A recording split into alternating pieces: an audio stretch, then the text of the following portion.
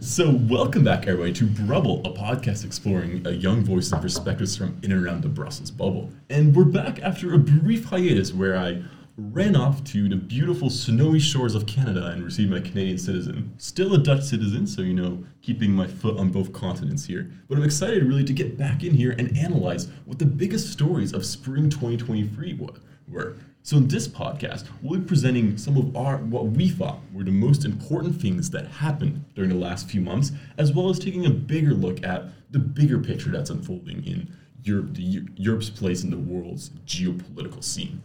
And doing that, as always, I'm joined with some of my favorite minds from in and around this gloomy but turning brighter Brussels bubble that we're in here today. Julian, you're sitting in the corner looking characteristically French with your turtleneck. How are you feeling today? I left the beret at home, but I'm feeling good. Fair enough. And hi, I guess I'll introduce myself. So I'm Julien Auez. I'm a French political consultant, geopolitical expert, and the editor of the French Dispatch, which is now feeding information into the European Commission. So congratulations. It's been a great year so far. There we go. And you're about a year old of the publication, or just over a year? That's a very good question, actually. I think it's just about a year over. Yeah. So for explosive growth in quality boots on the ground European journalism. I'm doing my best. Check out the French Dispatch. Let's talk about another boot on the ground sitting beside me. Zhao, bad introduction, but tell us, how have you been feeling? What did you do in life? Well, I'm feeling well, and thank you for again another opportunity to be here with you guys. You know how much I really love to do this. And just a quick introduction to myself. My name is João Pontes.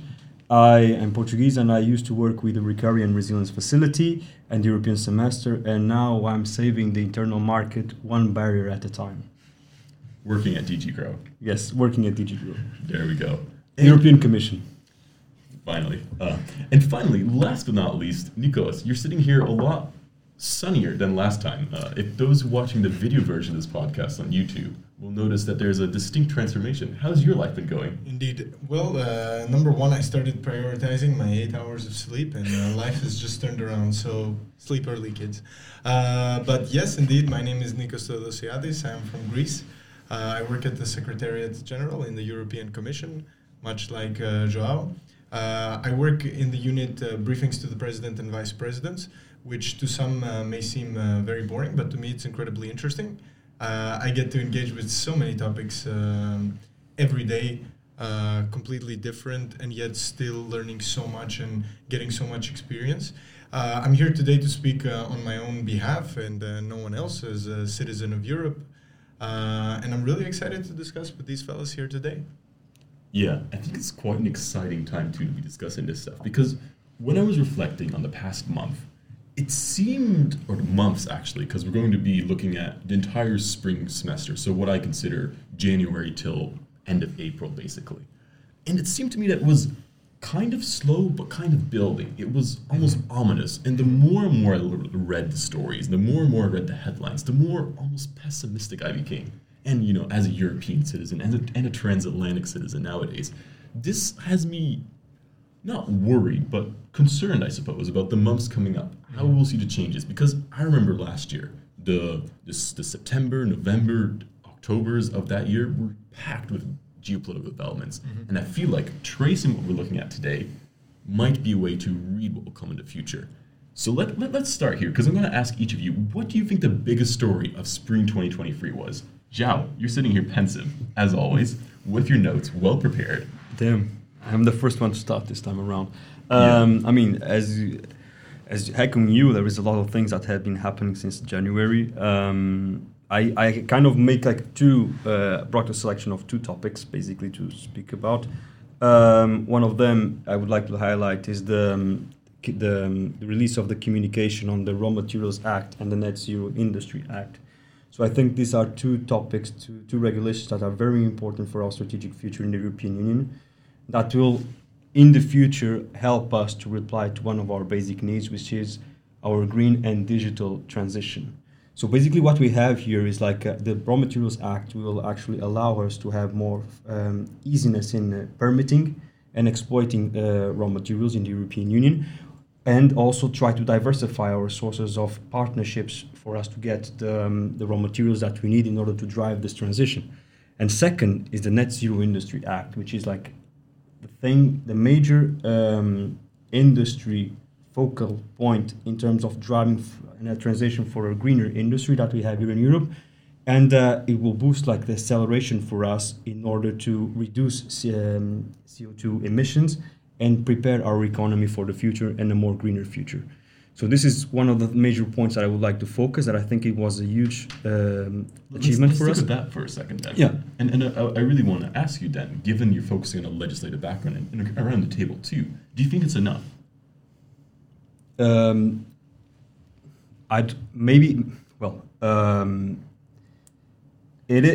would say that it is not enough, at least at this stage, but it is a start.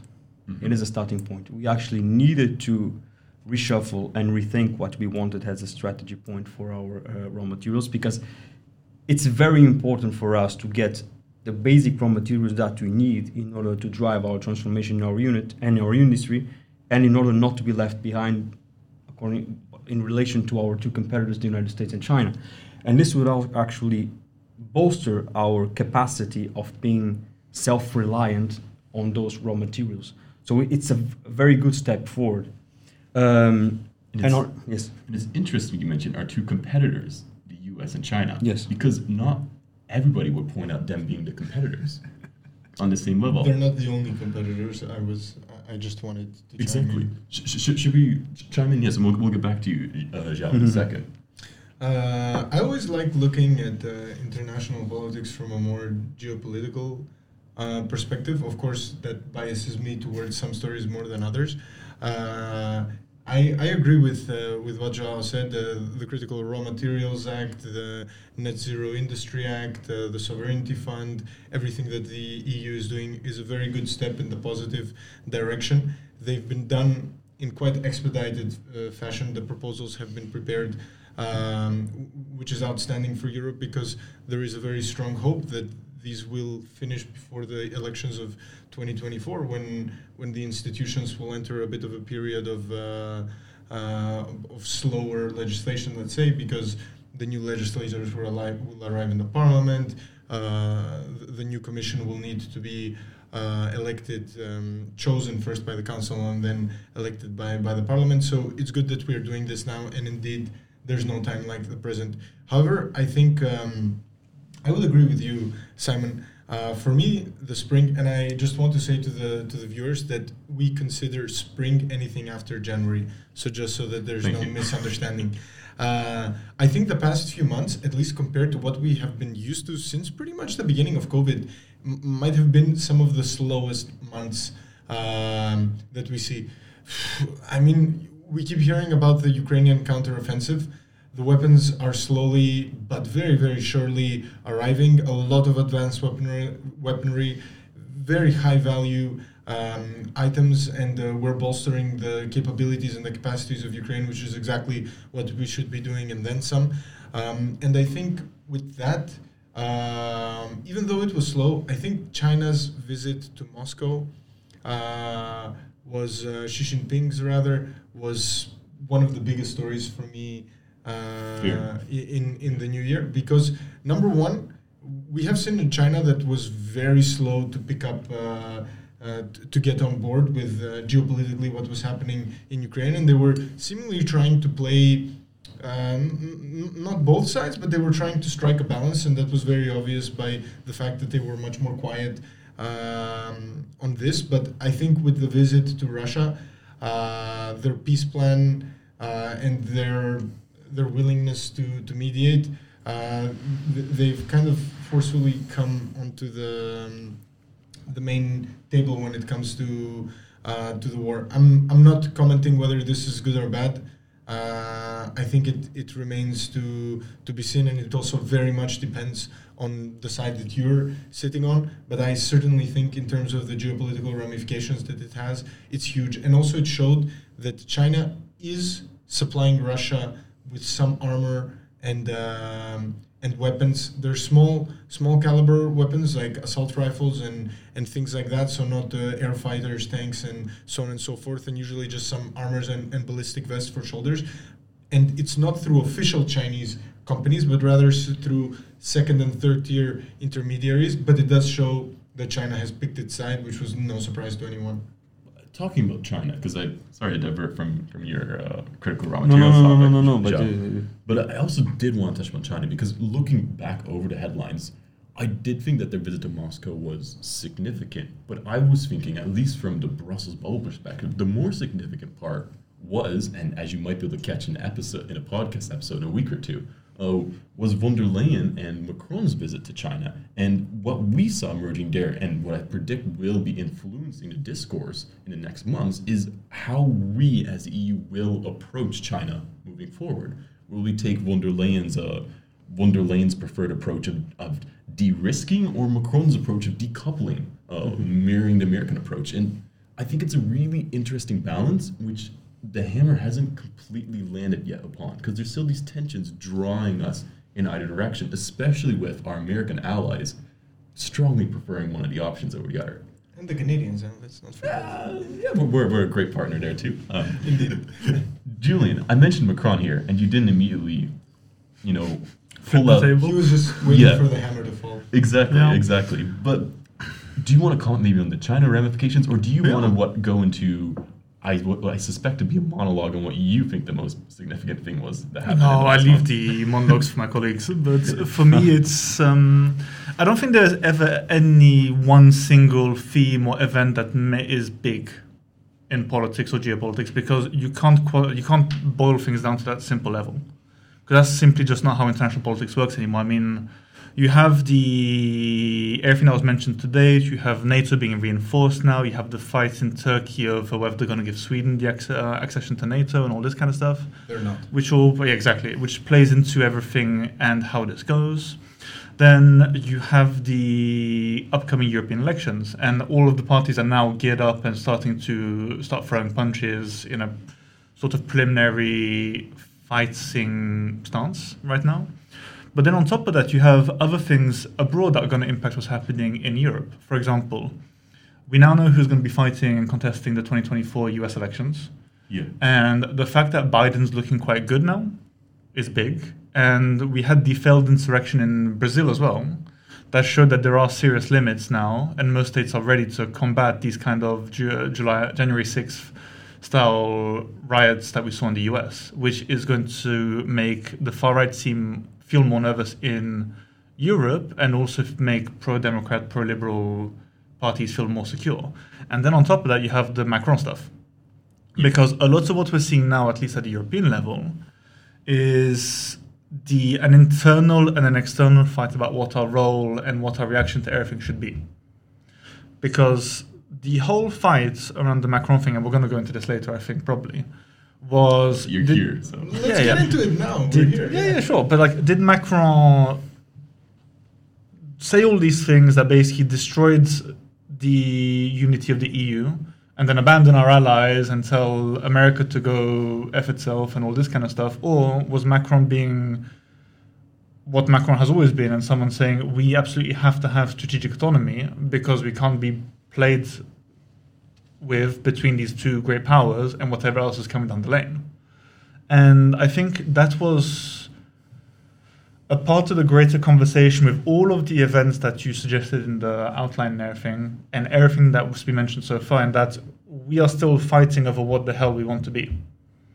And I think that's going to be more and more of a fight as we get closer to the EP elections, where a lot of the pro-European and liberal and democratic parties are going to hemorrhage seats. And the whole discussion is now more, where are we going, like always, and can we actually get to where we want to be when no one can agree?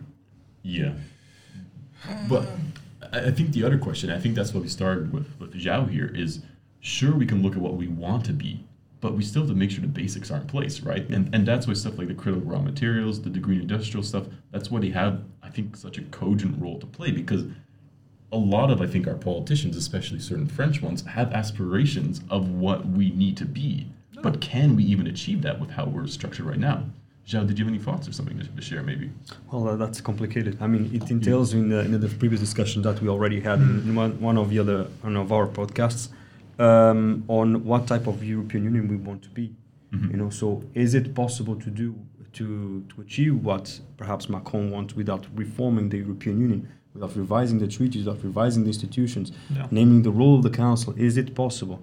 And this will, again, be connected to another thing that we can approach, which is what is the role of the European Union in the world today? Is it possible to have a European Union that is solid in the world stadium, without actually having hard power? So this, and also without guaranteeing its own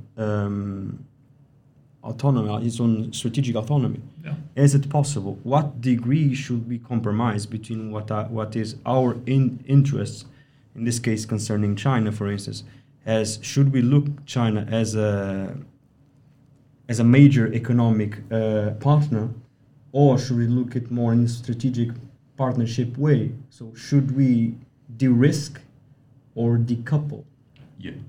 Which one should we balance? Man, we're sitting here talking about de-risking and decoupling and all these fancy words. And it's the same thing, really. It's not Well, really the same technically, vision. it's not the same thing. It's not the same vision, but the truth is, it's staring us right in the face. China is not a friendly country. Yeah, Just because we have very strong economic ties does not mean it's a friendly country. Let's take that out of our minds right now. Because if tomorrow what is happening today in Ukraine happens in Taiwan, then we start asking ourselves, but are we relying too much on Russian gas now? Should we cut it? What are we going to do? But no one told us anything until now, which is we're kidding ourselves. Let's be honest. Because why? Money talks. Again. And just to do a bit of foreshadowing, it's the same thing as where I'm standing from as a Greek with Turkey, which is why so many European member states give weaponry and have strong economic ties and have quarters of their electorates that come from some particular countries.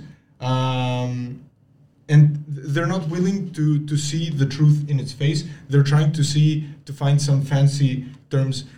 I agree with the comments that Macron made that Europe should not be a vassal of the United States. I don't think that we are, but I think we free ride on America for a lot of things because it suits us. First and foremost, defense.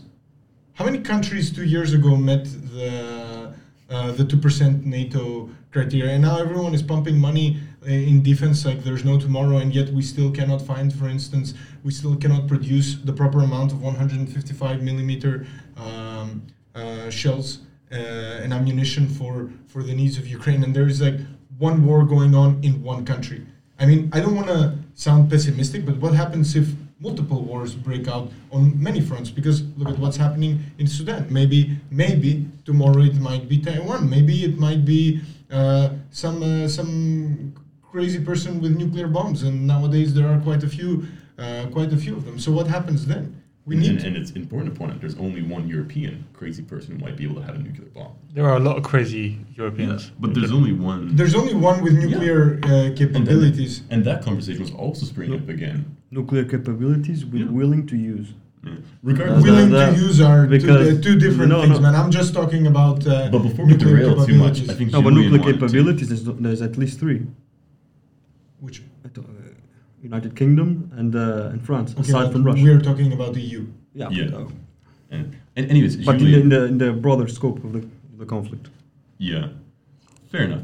Julian, you want to respond to a few points that he was making. Yeah, but it's more like I feel like I get that it's presented as two different things, the de-risking and decoupling and all this kind of stuff, but ultimately they're achieving the same thing, is that we're too dependent on China for a lot. We need to onshore lots of businesses and industries and this kind of thing to secure ourselves. And I know politicians like to talk about how, we absolutely have to de-risk because this is better than decoupling, because at least then we're still engaged, but we're coming away. For the sake of and the then conversation, on the other explain side, what they are. That we should do it Because first. we're talking with these fluff words, of and course. it's literally just foam. So let's. Yeah, this is why I don't mention these fluff words usually and just talk straight to the. But okay, let's explain them. But what basically, we think decoupling is sort of separating the economy away, in the very simple terms, away from China and whoever else we want to decouple from, and de-risking is more staying engaged but reducing our dependencies. Yes, so simply. the big policy difference would basically be technology bans, certain bans on certain products, where the bans are more associated with decoupling, whereas de-risking is still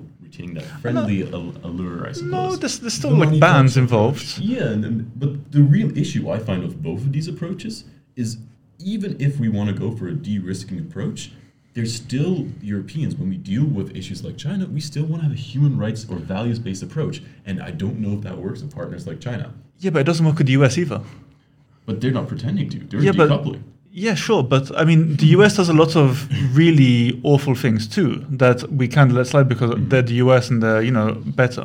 I mean, it's not as egregious as the China, but again, using these terms. The US and China. I understand that the US is hegemon, and certainly there are skeletons. No, but I'm saying that they don't do the same thing at the same scale. That's what I just said.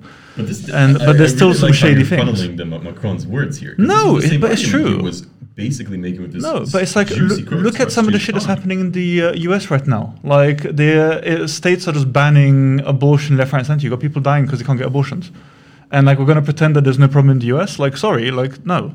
And on top of that, like again, I'm specifically staying away from commission talking points and statements because it's written in political linguistics that's not very interesting to the average person. But there's a problem in the way that we're approaching this topic where we assume that we have a choice in how we engage with China, whether we can de-risk or decouple. As the reality is, we need to become as autonomous as possible, but in the long term, we're still going to have dependencies on China simply because of how global trade networks function.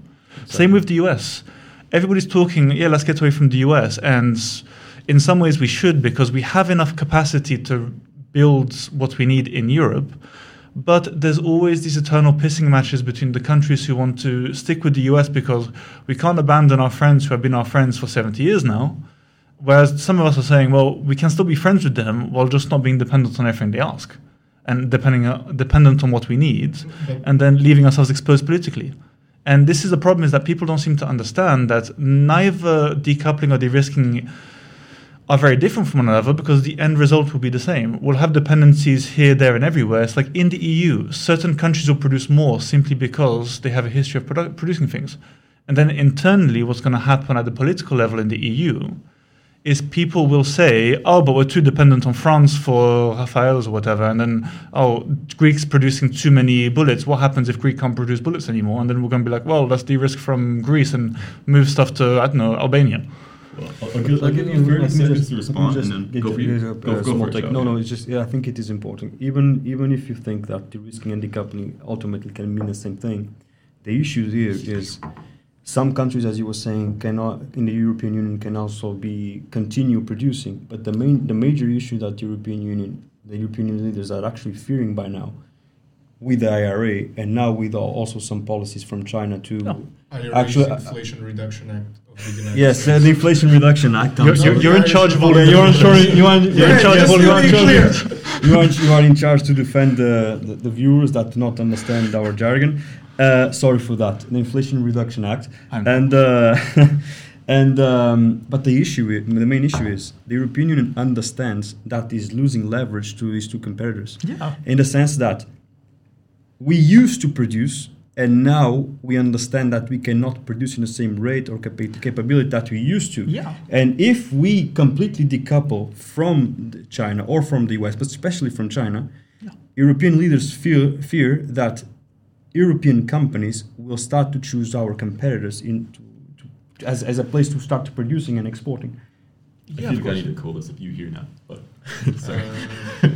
But I mean, even just so I can just add to what he's saying here. Go for it. Yeah. Like, I hear what you're saying, and I agree, but this is kind of also where a lot of Macron statements in China were coming from. Like, put it this way, we've been fighting our own competition authority in the EU on creating giants who could potentially have the capacity to combat with US and Chinese giants and even what we thought were Russian giants 2 years ago. But we've already seen that because of this, we've weakened our own positions. And on top of that, like one fact that baffled me when I heard about the IRA impact, they doubled investments with the IRA in manufacturing. In the space of like 6 months of it being active, they doubled investment. And investment in the US in manufacturing was huge. And we do not have any capacity to do something like that in the EU. And we are, look, sorry guys, close your ears if you're below the age of 18. We are fucked if we can't do something similar.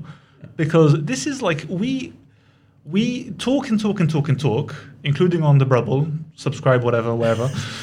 But we're not capable of actually having the grown-up discussions about doing stuff like this. And we had the fights over the Buy European Act and, pumping money into manufacturing. But then there's always some commissioner somewhere or someone else who comes in and says, oh, but we can't do that because this is going to break single market rules or whatever. And I think this is, to go back to your question 20 minutes ago, this is kind of where Macron was coming at with the strategic autonomy angle, is that we need to give ourselves the capacity to actually do this stuff because we're going to fall behind.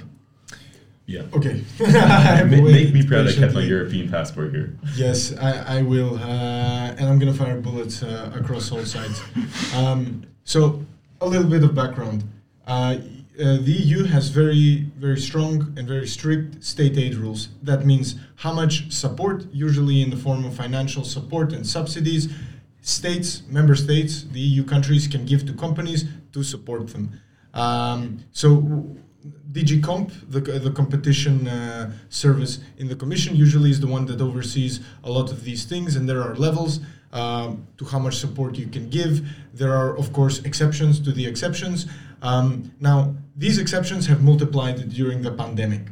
Then the war started, and then they kept on multiplying, and now all these efforts, the Net Zero Industry Act, the Critical Raw Materials Act, Sovereignty Fund, all this, which does not matter for people to know each point and each pillar, but these will relax and will essentially for the European, in the European law, they will codify within the secondary law these relaxation of state aid rules.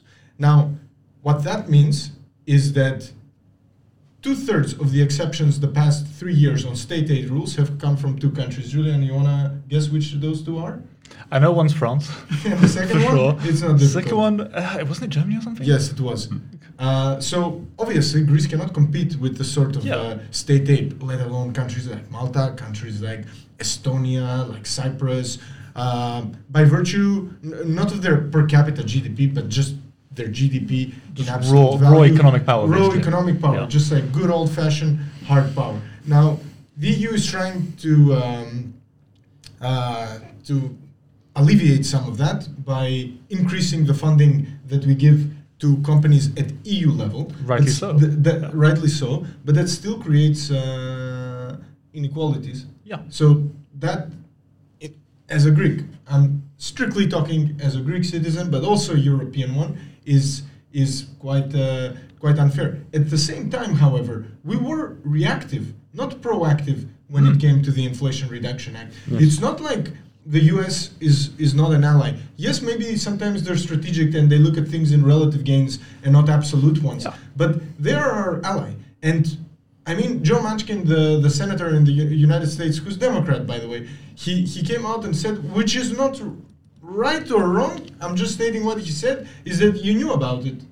Telling us, you, Europeans, knew about it.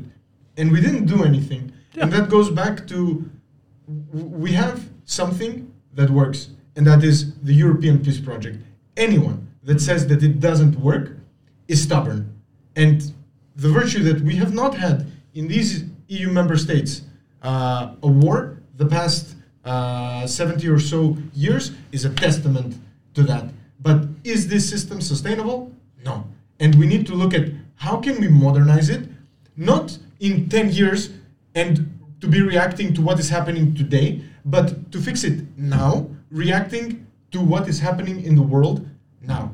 And I cannot agree with Macron saying that the de-risking was what Macron said, right? Decoupling. Decoupling, yes, sorry. Even we get confused. I think we need to take a hard power approach and see that China does not look eye to eye with us on anything other than filling their pockets with our money and our technology. So there is no yes, but there is only you're committing systemic genocide. You're about to invade a sovereign neighboring country, and the list just keeps piling on, man. There is no working together, because we saw what happens when we work together with these people, and our friends in the Baltics and in Eastern Europe were screaming about this for years. And yet, what did we do? We increased our dependencies, reminiscent metaphorically to a junkie, to a single energy producer that when the time came, and the time did come, just like it will come with China, they grabbed us by the balls. Not all of us, though. And then we were, pardon my French, désolé. And then we were caught like a deer in the headlights at night. We were like, oh my God, what is happening? I'll tell you what's happening. Another country is invading another sovereign European country. Yeah, but we weren't the ones who were saying, let's take more Russian oil. We were screaming at Germany for shutting down the nuclear reactors, you know? Still, let's wrap this up a little bit. Zhao, do you want to take the last word? I started with you. You can finish this. I can finish. Go for it. I kind of don't understand what you are not in favor of Macron's position of decoupling. No, I'm in favor pretty much of decoupling. Of what President von der Leyen said, that The de-risking. Okay. we need to look at more seriously. But as far as I understood from your speech, I agree with this, actually, what you said. Go on. as far as I understood with your speech, you are accusing the European Union or some European members to being dependent on China for technology and stuff like that. I'm not accusing anyone. No, yeah, just stating facts. But what I mean is, and when Macron actually asked for the harder position, you said, no, I do not agree. Yeah. Yeah, because So maybe, just now with your intervention, but maybe you were just referring to de-risking or something like that, because you're telling... Maybe I got confused. Or maybe I got... decoupling. or maybe I misunderstood, because what it looked like was you do not want the European Union to take the risk on being dependent on China. Not on China. I do not want us to take the risk on being dependent on any single regime. Okay, we were talking about China, and because of the things that they do and stuff like that, and the genocide and so which on is the and so Macron forth. position. So whereas von der Leyen was still more... we're still more Lukewarm. cautious. So Yeah. basically, trying to reduce our dependencies while keeping channels to make dialogue. Exactly. You know, like positioning the European Union as a middle ground between the US Yeah. and China. And if I can... Here, our brothers in arms are only the United States when it comes to this. Sure, but... No, I mean, I agree. I Just- agree with you. I was just pointing out that. Just to come in on this point, just to wrap up the Macron stuff, because I saw the famous Politico article, which was garbage and was not representative of anything, and therefore personally translated the actual interview that Macron did that got everybody pissed off. I can tell you half of what people heard about it was complete shit. And if you go to the French Dispatch, I've translated and explained every single bit, and even during that interview, he specifically says, we're not supposed to be running around and being dragged around by the US or China. And he makes a specific reference to the alliance with the US, saying we need to work on what is actually in our interest, but more often than not, our interests will line up with the US. So we were never ever saying we're going to decouple from the US as well. We're just saying we don't want to be dependent on them for our defense in our industry. And that's the big issue. And that's something that people didn't get from the interview. And it is also very important for us to tone down this situation, because I understand that we are Everybody. with all of this decoupling and the de-risking and stuff. We need to understand where we want to be positioned and understand also how the world economy functions. You know, as Julian pointed out. I mean, if we all of a sudden start to cut down on stuff, start to cut down on all of our partnerships that we depend on, not only as final, you know, like as final products, but as intermediary products to make our economy here work, because we also import from there not only technology but parts of and components that makes our industries actually go. I mean, we cannot go forward. Yeah. Well, there is one place where we always look at things going forward, and that is our selection of elections, moving topics forward, as I call this little segment we're doing now. Let Nico start it. Just let him start on Turkey. I actually want to be the last here. Yeah, because I kind of position to these guys as at least to one of the persons here that they can rant a little bit about a certain election coming up. But I also want to take a gander at what we took from the other elections which happened, the Finnish elections maybe, what that told us about Europe, maybe even the Scottish elections which are coming up, or maybe even take a glance all the way forward to the European elections, or we can just instead look at the juiciest one coming up, which is Turkey. But where do we want to start? Are you sure you don't want to start, Nikos? Elections in Finland, I think just I'm not Finnish. I'm also the furthest thing from an expert on Finland. But to my understanding, issues of domestic concern were more important to voters than issues of international concern, despite the fact, the resounding success of Finland joining NATO, which is unprecedented and historic any way that you look at it. Mm-hmm. But to my understanding, that was a very strong determinant in the outcome of the Finnish elections. And again, I may be wrong. If I am, please do correct me. But that's from the reading that I have done and from what I have understood, that seems to be to paint a representative picture of Finland. I want to point out there's a lot of elections going on in Europe at the moment. Yes. Bulgaria is gearing for elections. Greece is also gearing for elections a week after the Turkish ones. I think the Turkish ones are really big just because it's the first time in 20 years, maybe with the exception of the failed coup, that Erdogan appears to be as vulnerable as he is, not just politically, but also yesterday there appeared to be a health scare, or was it the day before, where he had to stop an interview because he did not feel well. He said apparently that it's because of a stomach flu. I want to point out that when that happened, Putin was rushed back to the Kremlin, and I saw a video posted of his motorcade just speeding away from where an event that he was at the time. No relation. I'm just pointing out that it's quite funny, I guess. Okay. The margin for error basically in the Turkish elections appears to be very, very, very close. I don't think it's possible to call one or the other. I think the Kurdish party, and specifically the former presidential candidate and currently a person that's in prison courtesy of President Erdogan. I'm sorry if I butchered the pronunciation. Selahattin Demirtas, which is the leader of one of the Kurdish parties. They will play a very strong kingmaker role, and the fact that they have not submitted a candidate also seems to be an implicit fact that is helping Kılıçdaroğlu. Difficult names, mouthfuls. Kemal is... Kemal. Yeah. At the same time, I want to point out that the national alliance that he has formed, which is the so-called Table of Six, is not as clear on a lot of things as people think. And I don't think that if, let's say, they win either the election outright with more than 50 plus 1 in May 14th, or 2 weeks later on the 29th, if there's a necessity for a second round, I don't think things are going to be the rapprochement with the EU and the West is not going to be overnight. And they've published a memorandum of understanding with their policies and outlining a lot of things. But for instance, just some of the things, they don't really offer creative positions for dealing with the Kurdish population in Turkey. They want to deport Syrian refugees, normalize ties with Assad. They want to return to the F-35 program, but it's unclear how they're going to do, given that that they have bought that Erdogan has bought the Russian S-400 missile defense.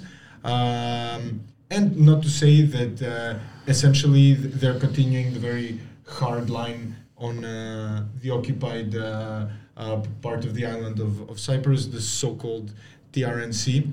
Yeah, because my whole perspective reading about the Turkish election and getting a bit more familiar was, does this actually make a difference, whatever happens here? And it does. It does. And why it does, is that? But Well, okay. So they say that they want to move away from the super executive presidential system that Erdogan has built into a much more stronger parliamentary democracy. Now, politicians are pretty much known to acquire power and much less to cede it. So it remains to be seen to what degree, if he gets in the position where he's the power and he's essentially this extremely powerful figure sitting atop the Turkish presidency, if he will be willing to cede this power.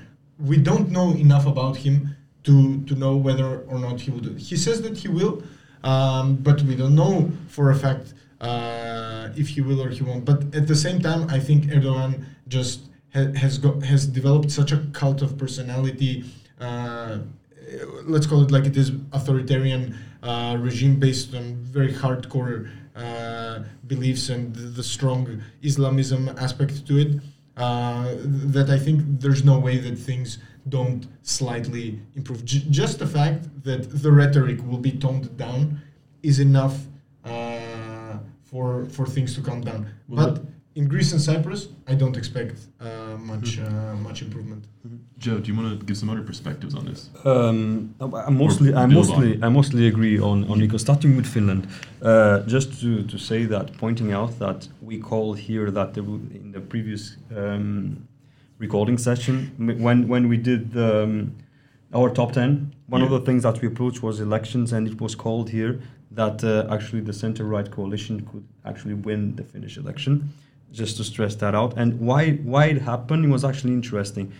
Because we were saying that, and even when it happened in the elections, and everyone was actually surprised that Sana lost, maybe it was not that surprising if you were actually paying attention to the developments throughout the months. But Nikos, I think he was referring about the impact of the cession to NATO in the elections. I mean, as far as I saw. The Finns actually were pretty much happy with the entrance in NATO. So I think there was a poll like 60% actually approved it. So they kind of felt that this was like a turning point for the country, and they feel like a threat. And NATO was actually the only way for them to feel secure. And perhaps the biggest issue here that made the balance, the scales turning, was again, as it has been in the other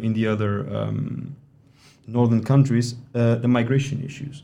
Especially in this particular case, how Sana was trying to solve the budgetary issues and the much expendable social welfare state that they have there, essentially, by taking more migrants to make up for more debt, and also allowing more migration to come in order to build the and of course the opposition, namely the Finns, the party, actually made it itself like very vocal, but also the fact that the Finns moderated their position, the Finns, the party again, for instance, in what regards to the European Union and also to migration at a certain extent, made it be more appealing to other conservative votes or to the general public, more or less like it happened in Italy, if you want to recall it.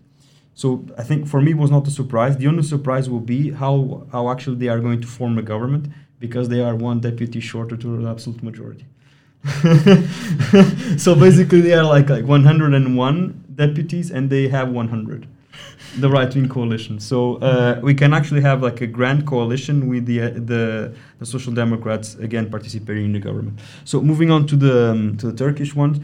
It is interesting, this election, not only because of this geopolitical importance, but also because how high and low it has been going. You know, sometimes Kemal, so the leader of the opposition, those 6 blocks, sometimes it seems to be gaining the upper hand, other times it seems to be losing. But the interesting fact is that this guy has been around for ages in Turkey. And since 2020, he has lost all the elections plus the referendum against Erdogan. He's fairly unpopular in the country. And especially in the coalition, he was one of the least powerful and wanted. But he's the biggest party. So he's the party of Atatürk. So there's a historical party. But the thing is, the two other members of the coalition, the mayor of Ankara and the mayor of Istanbul, both of them were positioned in the polls to win by a landslide against Erdogan. So they were really fairly popular. But the thing is, now I think it can run for each side, but it is likely, or there is still a chance that Erdogan still nails the election, still makes it. For the simple fact that he can still, up until the beginning of the election, as he did in the past, play the Kurdish card. So whenever there is some political insecurities in the country related to the Kurdish people, he plays that card, and it works. And the second thing is that the AKP, so the party of Erdogan, is pretty much controls the state. Yes. And at some degree, as we've seen in the past, at some degree, it can actually play a decisive role. So there is actually a chance for him to keep the power. But in case that he does not, Kemal, I'm totally on your side on this one. Relations between Turkey and the European Union, it's one of the objectives. So one of the basic, they put forward like a memorandum of understanding that basically the topics that coalition wants to promote, if they are, it's not a government thing, but a government program, but it's like a memorandum. And they say that they want to improve relationships with the European Union in view of a membership. Yes, it's stated there. And in view of full membership, so that's their goal. But I don't know how they are going to proceed, because usually when you have a changing government, you don't have a changing perspective geopolitically wise, because geography and its elements still play a role. So if there is still a war there, like they have in Syria, most likely a changing cabinet will not make any difference to that regard. We will see if they will be more hawkish or not, but one thing I know for sure, this Kemal guy, in the previous election, he said something in the lines of invading Greece. I want to give Julian this chance to speak So you can see, like, just to wrap it up, relationships with Greece and Cyprus will not be improved in my perspective, if the opposition wins. Yeah. I'm just laughing about Turkey as a member state of the EU. That's never going to happen. Let's be honest, guys. Like, don't spoil their dreams. No. I'm spoiling everything. Just bury it. Should I start or should I wait? No, please go ahead. Take us. I find this really fascinating. Okay. God damn, where do we start? Okay, number one, I want to remind our viewers, our listeners, that Turkey does not recognize Cyprus as a sovereign nation state. So let's begin there before we start talking about membership. They said that they will, open quotation, Kemal and the coalition, so this memorandum will pursue the objectives of protecting the acquired rights of the occupied territory and all its citizens in Cyprus. Relations with Greece are like one tiny slither above all-time low in my opinion. Of course, it doesn't help that every day Erdogan is threatening to invade Greece and to take the Eastern Aegean. I really don't see how any progress can happen in terms of EU membership when the 2016 memorandum of understanding on migration is not being implemented properly. For instance, Turkey has stopped deportations from not deportations but returns from Greece to Turkey. They used the COVID excuse, but COVID has essentially gone out of the policy limelight for a while now, and they have not returned. At the same time, they're constantly instrumentalizing migration, and there are very clear indications that they are not properly implementing and fulfilling their obligations and rights under their the customs union agreement with the EU. And I just want to point out that Russia is looking very closely at these elections, and they're very clearly hoping for an Erdogan win, just because of how instrumental Erdogan has been in bringing those two countries very close together, especially since the beginning of Russia's unjust and brutal invasion of Ukraine. I think they're important elections because they will tell us a lot about Turkish society and what is happening right now, especially given the abysmal state of Turkey's economy and Erdogan's comical economic policies. But at the same time, like I'm being pragmatic here and seeing that there is not a lot of potential for rapprochement. Like I don't understand why here the EU in any case should be the one to make the first step when things have been happening the past years where there's just no excuse whatsoever. I also want to take this moment to say that I think it was a few days ago, let me just find the date, but Turkey did, the Turkish police, the Turkish authorities arrested at least 126 people, apparently for suspected links to Kurdish militant groups, and these included lawyers, journalists, and politicians. So it's a very good sign for Turkey's democracy. Again, This is sarcasm. Yeah. Well, we'll have to start wrapping up really quickly. Before we leave the selection of elections, one person who sat this out conveniently is Julian. Hi. With any final thoughts? I'll give you a minute or two. I mean, I think, like, I'm going to say what I said last time when we spoke about the elections. Everybody should just ignore the polls. The polls mean fuck all at the moment. Like, polls always have a huge margin of error, and you never know what's going to happen until the election actually happens. It was the same in France when everybody was freaking out about how Le Pen was going to take over or something. Same thing in Scotland, same thing in the German elections and everything. There are always some upsets, even if it doesn't necessarily always happen. So, look, Erdogan's close to Putin, and Putin's been interfering in every election globally for like 20 years now. So, like, 20 years no, but since 2014, definitely. He's been doing it for a while. Come on, like ever since he was in power, he was doing some shady stuff somewhere. Like this doesn't just come out of nowhere. But the Turkish one, I'm gonna wait and see what happens. I'm leaning towards. There's more in favor of Erdogan than against, especially with the weak opposition candidate like Joao said earlier. And with the Finnish election, it's really interesting because I feel like Sanna Marin took a hit from the more moderate right-wing voters when it came to that party scandal that happened, because a lot of the people who instrumentalized that against her all came from the center-right, the right, and the far-right. Yeah. And on top of that, I think people really underestimate the effect that being at war has on people's voting preferences. I mean, ask yourself this right now when you're listening to this.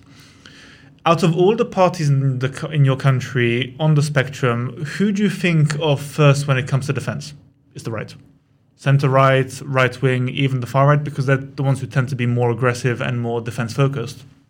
Whereas unless it's a state like Canada or the US, where there is a spectrum on that, there is still hawkish people in the Democrats, in the Canadian Liberals, and this kind of thing, you know? Canadian Liberals less. Yeah, sure. But like they exist. Whereas in Europe, you have that to a lesser extent, but you always think of the right wing. And that played in their favor, on top of the economic and migrant issues. But I think the big thing about elections this year, throughout the entire spectrum of the year, is just giving us a sounding board of what we can expect next year. Because the parties taking the losses now are the parties who are aware that they are in deep trouble next year. So Ciudadanos is now expecting a complete wipeout in 2024. And that means Spanish liberals gone. The Portuguese liberals aren't expecting much either. And I think now people are leaning more towards it being a case of the Portuguese socialists coming in strong. In Germany as well. I wouldn't say. I wouldn't say. I mean, the Portuguese Liberal are a fairly recent party. Yeah, no, but they're not expecting like big. No, not. Victory, but I don't expect socialists neither, because they're having a huge backlash. Okay, we need to have a talk about this after. And the Germans as well. The FDP took hammering. Let's be honest. And the CDU are coming out quite strong, and the right wing is looking more powerful in Germany, at least on the Landtag level. So I mean, I think that's. I think we should be careful about how we're reading all the polls in general. And I'm not expecting that. I mean, the Turkish thing as well. I just can't get over the fact that we're still talking about Turkish accession to the EU. Come on, guys. It's their playbook. It'd be nice, but it's not going to happen. Let's wrap up this episode, because we do have a deadline, unfortunately, today. I think this will be our shortest episode we ever recorded. But before we wrap up, I actually want to go around the table and answer what we thought the biggest story of spring 2023 was. You can only choose one. We'll go around. You get a one-word answer, basically. Do we think we can handle this? Julien, I'll start with you because typically you have an idea in your head. And plus, I will say, you didn't mention those French pension protests at all. So kudos to you. Would you want to mention that? Not letting you get kudos rid is the right word. It was a really dumb polemic brought up by the far left. That's it. Listen, it makes sense. Economically, it makes sense. Socially, it makes sense. Everybody retires at 64 anyway. And we also got rid of a lot of... So what's the one story? The one word. The one story. Can I have two? That's pushing. Less That's 30 seconds, go. Strategic autonomy. Really? Okay. Done. That actually means... fair enough. Yeah. For me, it's actually tough too. But I would have to say Finland joined NATO. Yeah, I know we didn't talk about it as much, but yeah. China's visit to Russia. Yeah. I would still be in the EU-China relations category, but are we optimistic moving out of this podcast studio? Because when I was sitting down, like I was saying, I was most pessimistic writing this up. Because it got quiet now. The topics itself in the spring has not been like very... It's not filling me with the sunshine, like right? 2023, I guess when we were doing this prospects for the year of 2023, we kind of reflect upon that and thought that maybe this next year was not going to be like very, very bright in terms of news. And in some case, it's kind of right because we still have the war enduring and we have all of this geopolitical tensions looming. So it's difficult. It's difficult to actually see the bright side of things. Yeah. Should we wrap up on that? should. Anybody have a brighter note? No, there's always a bright... Come on, guys. We work in Go politics. ahead. No, What go the- ahead. Like, come on. Let's not be depressed because we're just making these people feel sad for like 30 Yeah, minutes at this point. don't let them go away sad. please. Guys, okay, listen, I'm going to be the optimistic one, which is Okay. uncharacteristic for the French guy, but there is always cause for optimism.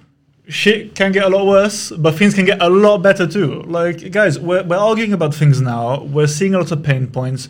There's bad things happening in the world, but let's be honest, in politics, if we all gave up hope, all we would have are like Boris Johnson's running around destroying everything.